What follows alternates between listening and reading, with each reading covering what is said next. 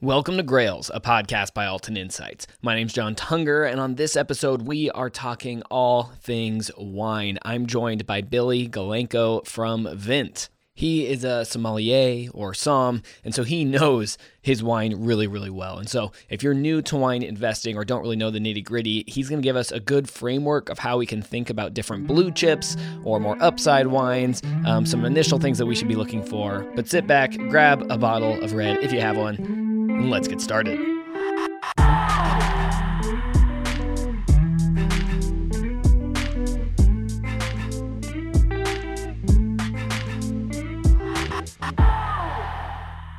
What was it? Fall of 2016. I basically had watched the movie Somm for like the 50th time.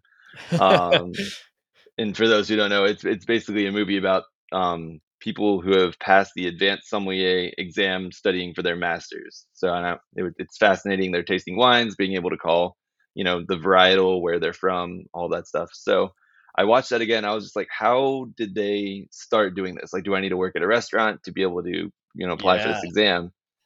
And it turns out, no, you can just apply for the exam.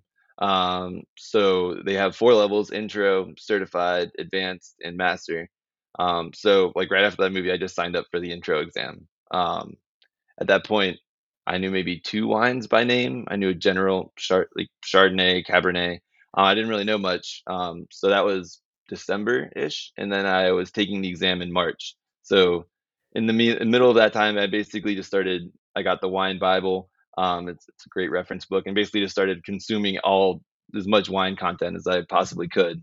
And wine, consuming the wine content, and you got to taste it yourself, right? So you're just, Wait, Exactly. So is this like a textbook? Like, what is the Wine Bible? What is that? Yeah, no, it's a reference book. For some reason, the author is slipping my mind right now, but it's just basically a great book of basically starting out through it's kind of like a narrative walking you through the different regions, different varietals, what is wine. So it's really nice. At the beginning, it starts out, kind of the 101 basics, winemaking varietals, and then it takes you through every region. And she always adds like where to eat or like types of foods to eat type place. So it's kind of nice. It's a little nicer of a read rather than just like a pure textbook. I also have the Oxford Companion to Wine, and that's very much just like picture an encyclopedia for wine, like no story, no like actual background. Yeah. So it's really interesting. So it was a fun read. Great resources to get if people have no idea anything about wine and they want to like dive in. That's a good place to start. Yeah, the Wine Bible is where I start all my friends. The Oxford Companion is where I talk to my sommelier buddies about. So awesome. Yeah. So started studying, and the interesting part is I did start tasting. I used it as an excuse to go to Spain and taste some wines, which was great. But so the first exam, though, I knew this, but there's no tasting component. So you basically sit for 2 days with master somms walking you through basically, again, like a whirlwind of every wine in the world. They walk you through tasting together, but it's not actually tested. So at the end, you take a 50-question test and you become an intro sommelier. That was kind of like, after seeing everybody blind taste and get these pins and all this other stuff, I was kind of like, I was a little bit of a letdown. So I was like, all right, what's the next level? And it turns out that's certified. So the certified exam has a blind tasting component. When I took it, you blind tasted 4 wines. It has a theory component where you, again, 50-question test, and then a service component where you basically have to, so you serve a master sommelier and 5 invisible people that are supposedly at the table. And then you have to perform sparkling service. You have to basically provide recommendations on pairings for all wines, spirits, anything that's liquid at the table. So wine, spirits, beer, coffee, tea. And you have to be able to just basically come up with these all off the top of your head. So I thought that was really exciting, and I signed up to take that exam just 5 weeks later. Little did I know, most people in the service industry like have been working in the industry for years, and then they study for like a year in advance ahead of this exam. So it's one of those times where it's like what you didn't know kind of helps you, I guess. I was less intimidated than I should have been. So I had a buddy in New York who owned a wine shop. He helped me just basically taste and taste and taste for like 5 weeks. I ended up taking the exam. I was living in New York at the time, down in Virginia Beach, where I grew up, which is funny because there's a book called Cork Dork, which is basically a lady's documenting her journey from intro sommelier to certified as an outsider, and she took Mm. hers in Virginia Beach after living in New York. So we were very much parallel. Um, my mom actually read that book to understand what I was doing. So She's like, "You're what?" You're like, "Just read this." yeah, no, she found it on her own. She's like, I totally get it now. So yeah, so that was it was intimidating, I guess. I went down, I took the exam with like 14 other people. In between the different sessions of the exam, everybody's talking about why they're doing it. Some people want raises, some people, this is going to help them progress in their career. They asked me, I was working in digital advertising at the time. I was just like, this is fun for me. So at that moment, And you were really just like, "No, this is a really fun hobby. Maybe I want to do something in wine, but there's no like formal thing set up yet." oh yeah, no, there was not even I want to do something in wine. This is like Wow. I'm just very interested in this, and now it's becoming like I'm starting to catch the wine bug. Yeah.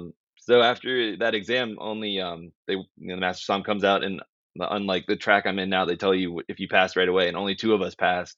One lady who was clearly very good at her job, and then me.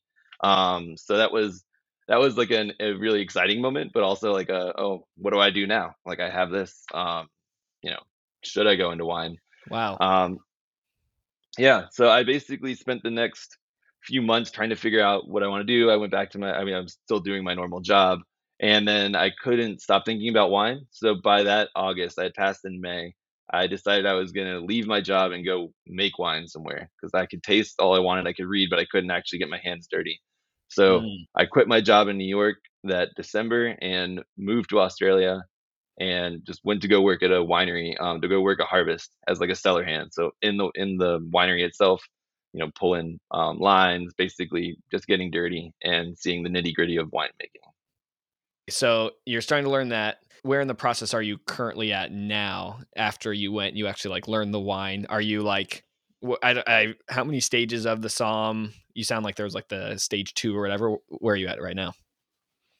Yeah, so that's as I'll keep this as concise as possible. But that's kind of where we pivot. So for me, so the certified sommelier is awarded by the Court of Master Sommeliers.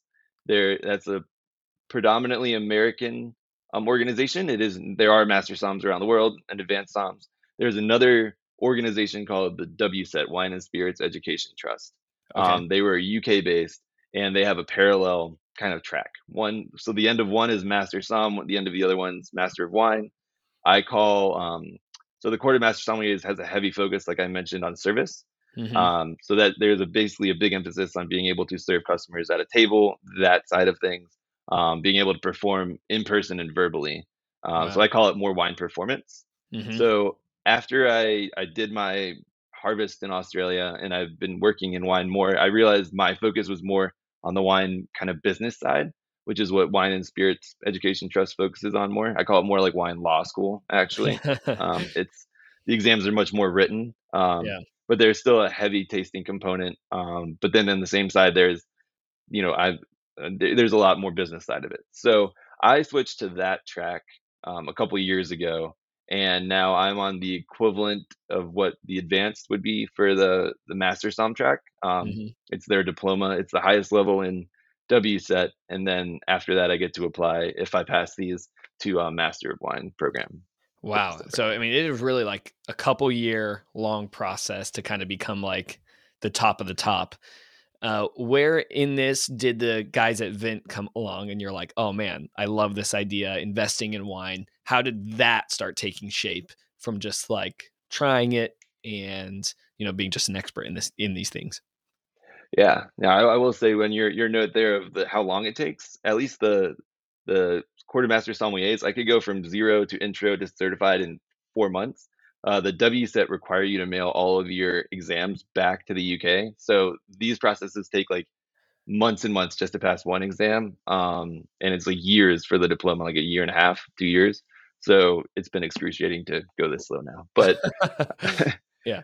they came along. So this was last March. I actually had written a freelance ebook on wine pairing on via this platform called Upwork. Hmm. I still had my profile there, trying to do some wine writing on the side, in addition to working at the producer that I worked at. And they reached out and asked me to do some wine writing. And they're just basically like, the person who's currently writing our stuff is bad. Would you be interested? Basically, it took 30 minutes for them to brief me on basically the company, like what I would be writing. And by the end of that brief, I was asking if I could invest in the company.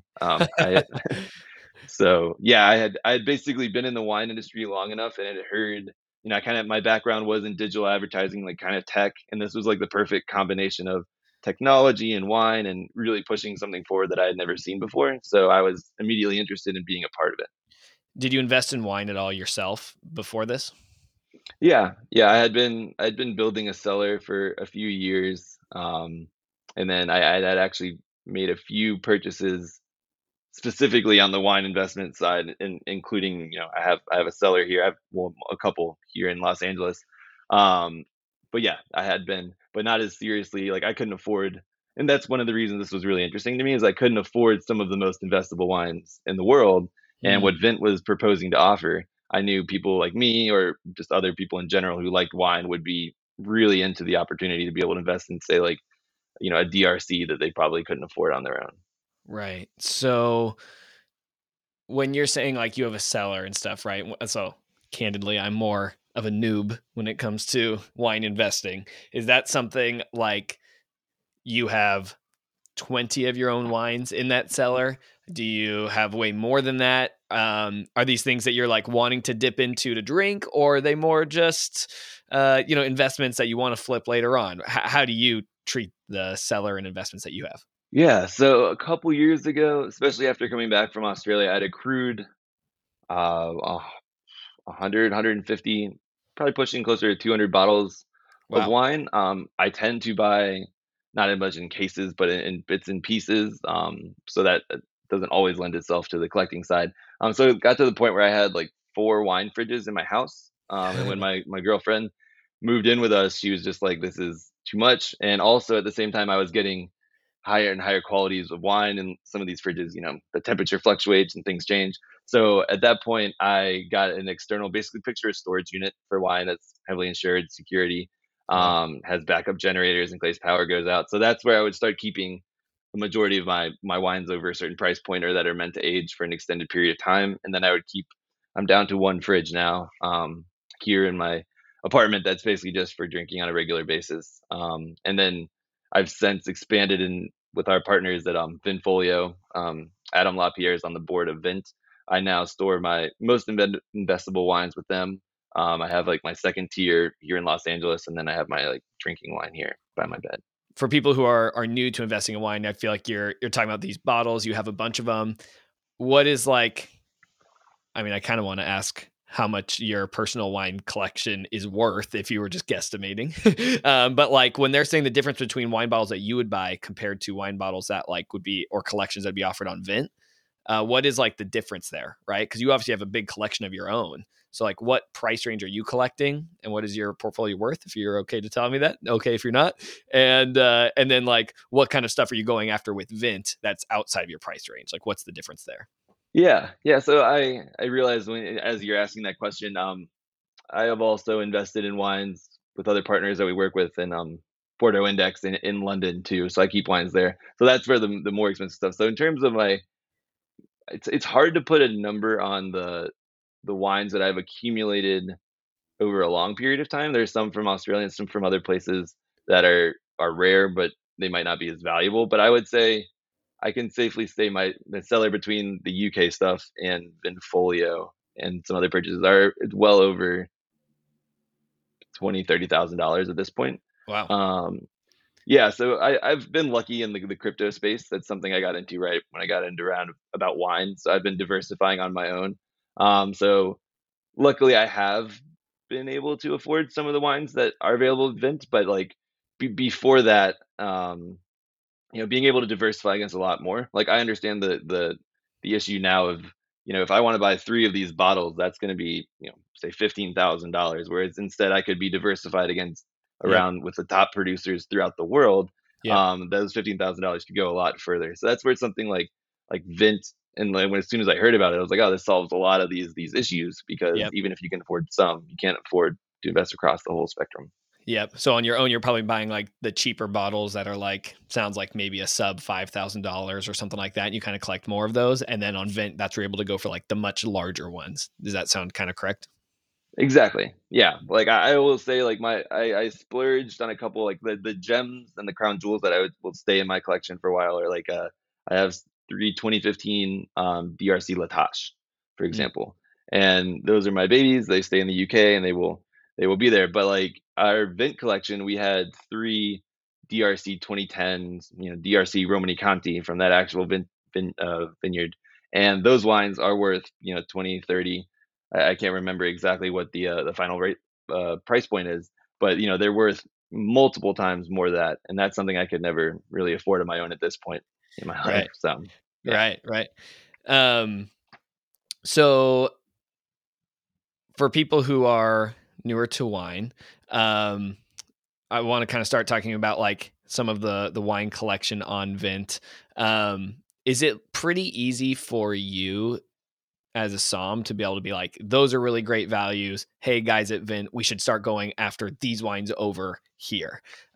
Is it pretty easy to spot value and kind of like this more like older? It kind of feels like not archaic, but old school industry, right? So are you able to kind of like provide an edge to Vint to be able to go after things that are maybe ahead of the curve? yeah, I think that's kind of the double-edged sword of being a wine nerd and kind of a sommelier in the first place is we're always looking for the wines that are most interesting. Tends for like if I'm looking from the quartermaster sommelier side, looking for our guests, sometimes they're trying to upsell, but other times they're trying to look for good values for their guests or their friends and family. So I tend to drink a lot of wines that are much more kind of out Hmm. there. So when I realized recently, and this goes into so for Vint, what we consider emerging in the wine investment space is not at all emerging in like the macro, wine Yeah. zeitgeist in terms of the sommeliers. So it is really helpful, just knowing all the regions, knowing the top producers, being able to pull that out of your hat. But something else about wine is it's always very humbling. So that's why we have our full network of advisors from around the world. They're able to kind of give us some insights from their years and years of experience because that's invaluable. But at the same time, the wine market's changing, and it's always interesting to kind of keep a finger on the pulse of what was traditional wine investment. 10, 15 years ago, Bordeaux made up 60, 70% of all wine straight on the secondary market on Livex, and now that's very low. I think they're closer to 30 now. So it's interesting is there's kind of like a passing of knowledge from the old guard to the new guard. And then you Right. touched on it too, the pricing, it's just basically it's so strange. Some sides it's like it's not clear. There's a lot of arbitrage opportunities. So Right. basically, trying to gauge the true value of a wine takes a lot of extrapolating from different data sources. Right. Yeah. Where would be a good place to get started? If I'm just like popping up on Vint, I think there's some offerings that are still open, right? Like to get started in a wine collection. If I'm looking for example, a safer blue chip thing, right? What are some wines that I should look at? And then do you have something on Vint that kind of like matches that as well? Not informal investment advice, but if we're looking into wine, is what we're trying to get to. Yeah. Yeah. In terms of blue chips, I would say we have more coming up in our next collections. We don't have any open right now, but that would be like the DRC, the Burgundy collection we had. We had a Bordeaux Classics collection. So I would Mhm. say while they are a smaller portion of the overall mix than they used to be, the Bordeaux, the Burgundy of the world, Bordeaux, both left and right bank, tend to be more those blue chip, um, kind of S&P longer term. 500 wines. Yeah, historically, yes, they've been that way. And then, so what you guys have on Vint currently, is that more a bit like if it's like higher upside type stuff? No, so yeah, so the current collections that are available, that are open right now. So there's a Rhone collection that basically features wines from the Northern Rhone, Hermitage, Côte Rôtie, and some in Châteauneuf-du-Pape. And then we have a Piemonte collection open that features basically the top producers in all Piemonte, mostly Barolos. We have one Barbaresco. Mhm. I would say that these regions have are classic in terms of they've been producing wines for years and years. They've been historically well sought after, highly sought after. Mhm. Thomas Jefferson went to Hermitage and was blown away. He liked the whites a lot, but he also enjoyed the reds. Wow. Yeah, and then Piemonte has been around producing single varietal wines they've been producing wines for centuries, but since the 1850s, they've really focused on Nebbiolo. So there's a really interesting kind of disconnect between collectors' perception of value and some of these historical wines. And both of these wines are now basically since the 60s have been on the kind of the same trajectory of consistently getting more and more attention and basically kind of love from collectors in general. And now they're being appreciated more and more for their value over time or their historical kind of collectability. Mm-hmm. It's just now the market's kind of catching up to the quality of wine that's been produced for a long time, and it was more of an awareness thing rather than purely quality of the wine or Mm-hmm. overproduction or something. Interesting. Yeah. And I'm just trying to put it to like an investment framework, right? If people are just looking at it. So it sounds like it's not necessarily like the young startup kind of wine type thing that has like potential big catalyst, but it sounds from what you're saying, it could be a blue chip, in the future if it gets more mass adoption.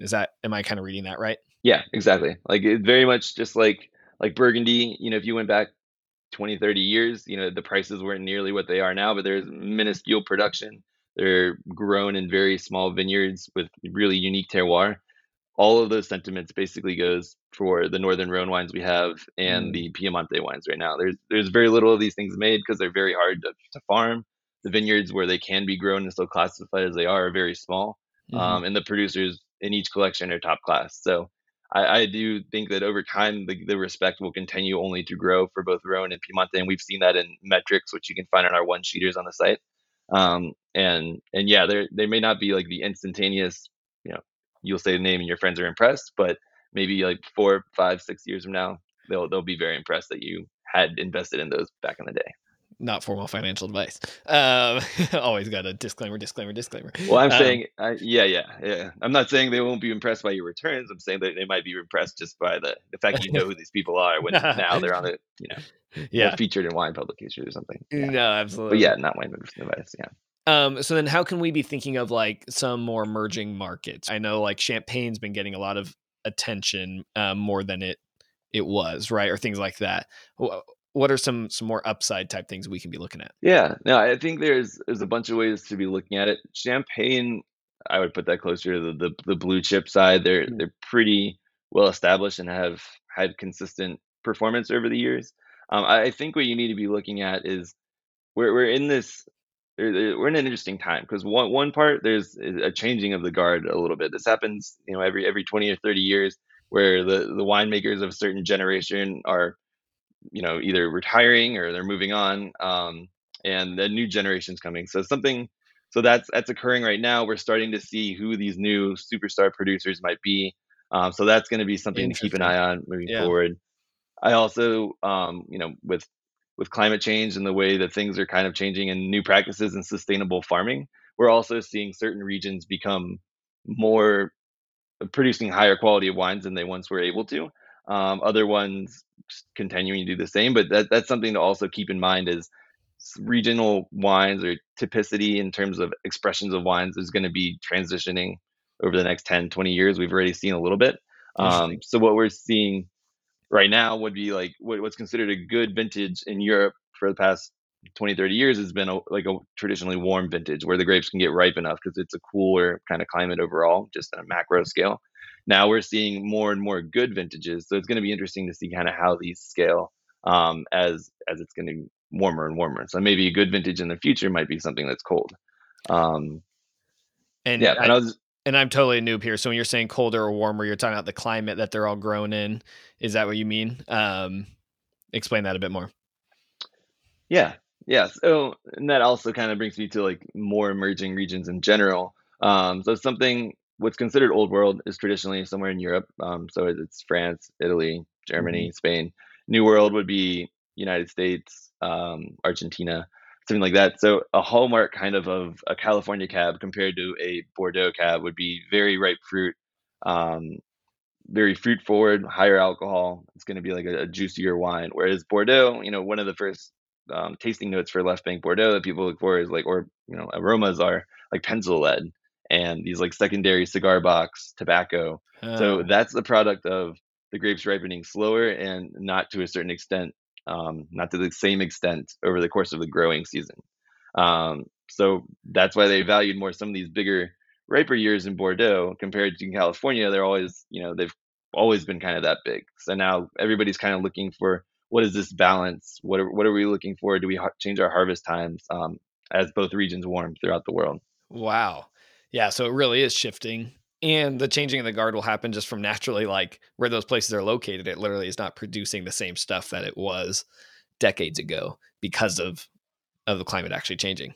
I never even Right. thought about that angle towards wine. That's pretty crazy.